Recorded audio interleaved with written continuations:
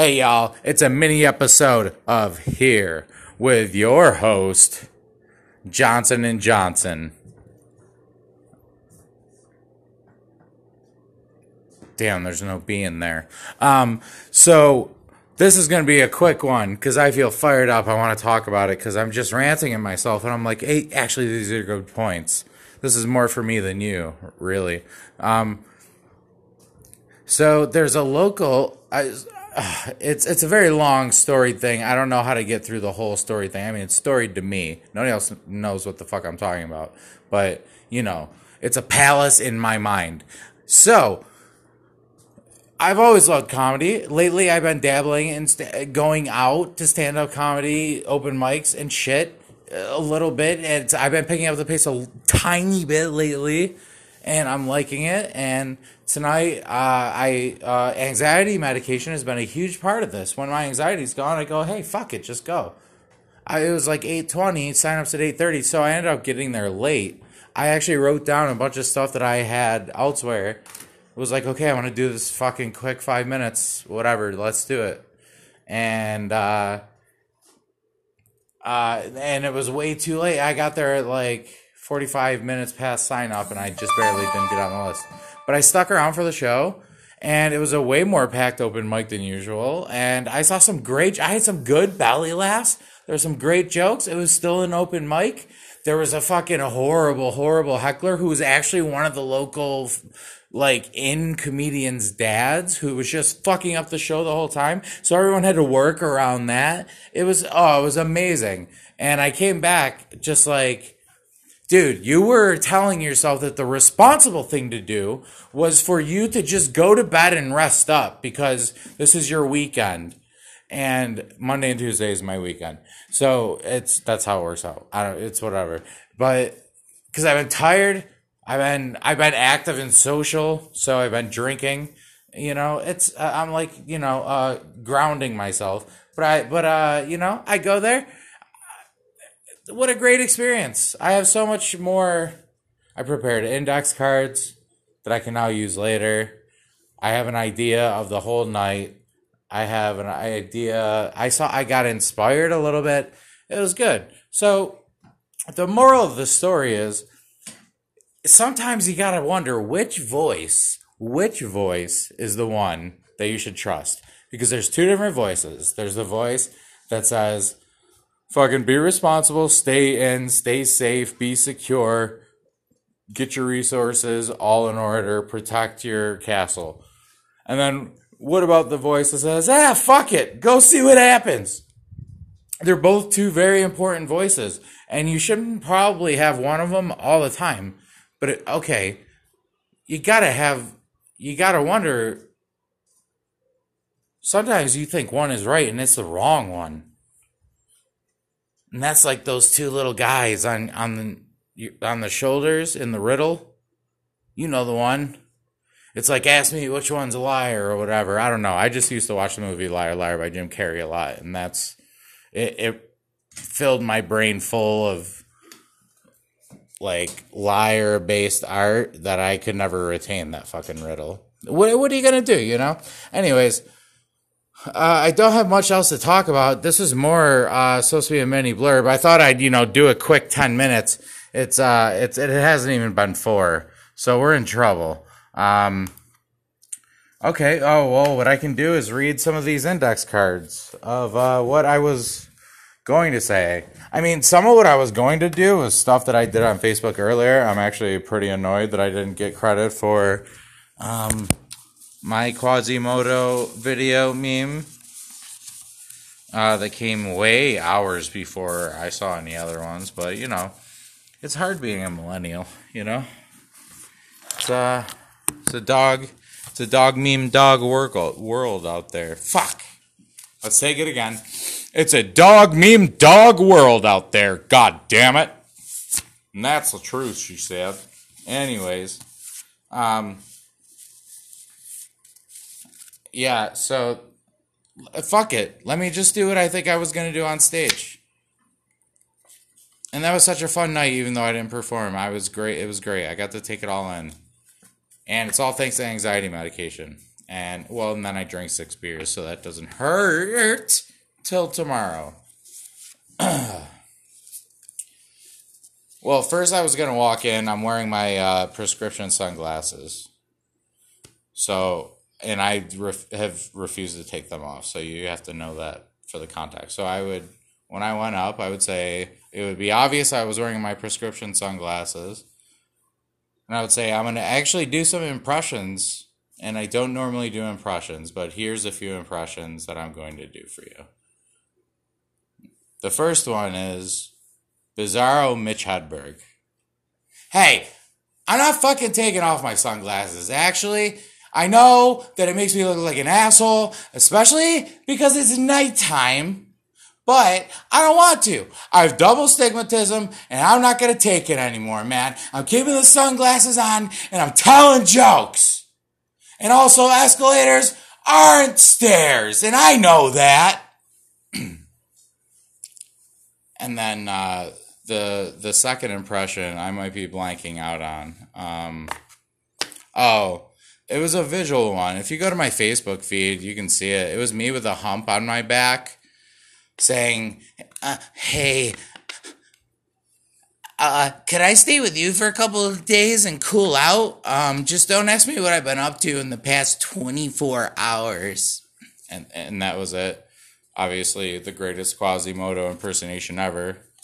It's definitely how he sounded. And the third one was my impression, and definitely mine. It's an impression of me doing an impression of Adam Sandler, doing an impression of Dave Matthews. Ooh, satellite. So you can see that was already gonna not go great, right? So I probably lucked out because it was a pretty packed room. I think I would have gotten shot. Actually, there was a guy with a gun in there. So the comedians. So one of the guys that hangs around the comedy scene, and he's a sweet guy. He's whatever. He's cool. He brought his dad, who was just like, if he was just a shit-faced heckler.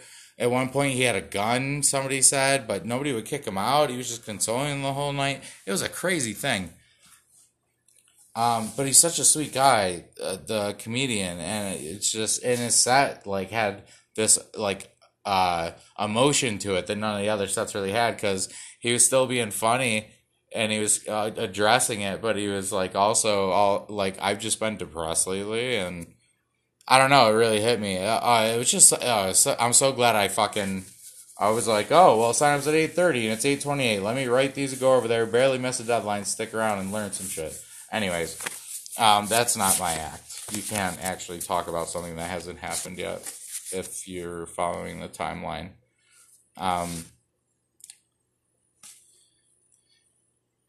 Las Vegas sucks. I lived there for like a year when I was a kid. They say it's all you can eat, but you take some home in a bag and then they never let you back into the Bunny Ranch. And it's fucking disgusting.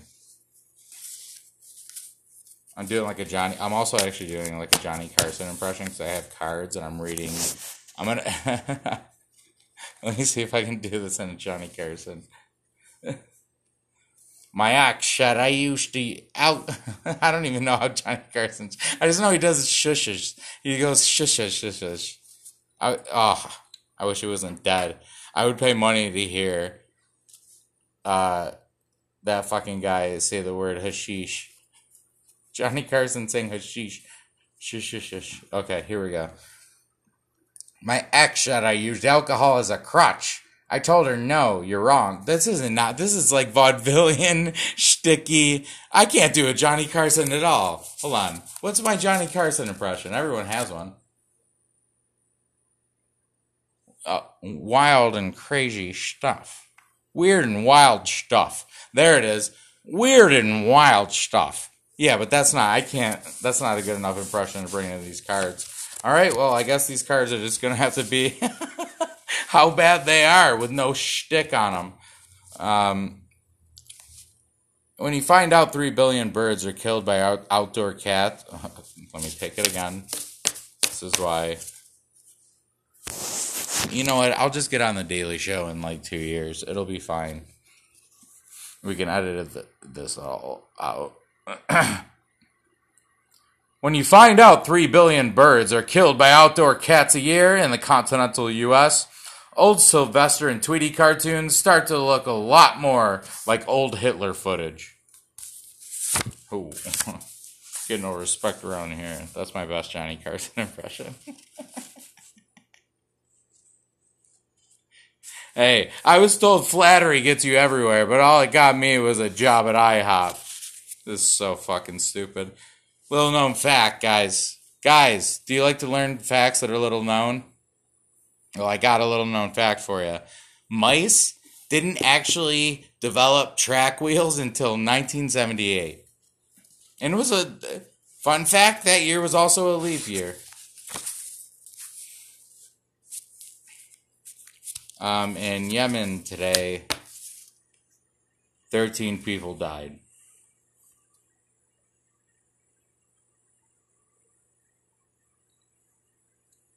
You know, the future's pretty weird. I think like gang members when they try to figure out how many people to kill in like a turf retaliation. I honestly think they calculate that using the Fibonacci sequence. Let's take it again. Okay, let's go. You know what? I'm gonna fire my producer. It can't possibly be my fault. Oh wait, I am the producer. I am the producers. Like Nathan Lane was. No, he would be the producer? I don't know. It's singular. Anyways. The future. It's the problem is I wrote it twice on the same card 2 different ways. So now I'm trying to jump between. And I'm not trained for this. No, I didn't go to podcasting school, Dad. The future is so autistic. I'm pretty sure gang members use the Fibonacci sequence to figure out how many people to kill in a turf retaliation. Okay, so this is an example of punch up. So that was the original idea. It's not funny. It is observatory.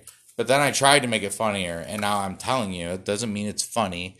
Nothing I do is ever funny. Here we go, though. I'm pretty sure when gang members figure out how many people to kill in a turf retaliation, they use the Fibonacci sequence. Probably celebrating Pi Day and shit.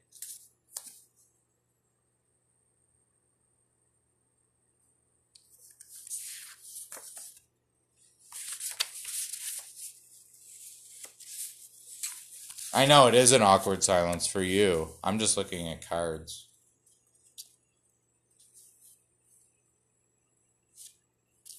Oh, and then, here we go. To end on a personal note, since we somehow got to 13 minutes with a bunch of filler, whatever. If you've ever eaten fast food, just consider that. And then consider this. And then consider ASMR, probably. I don't know why else you'd be listening. My ex said I used alcohol as a crutch. I told her, no, you're wrong. I use it as a wheelchair. Depression is like having broken legs. And I have to be able to walk, goddammit. How else am I going to get to the bar?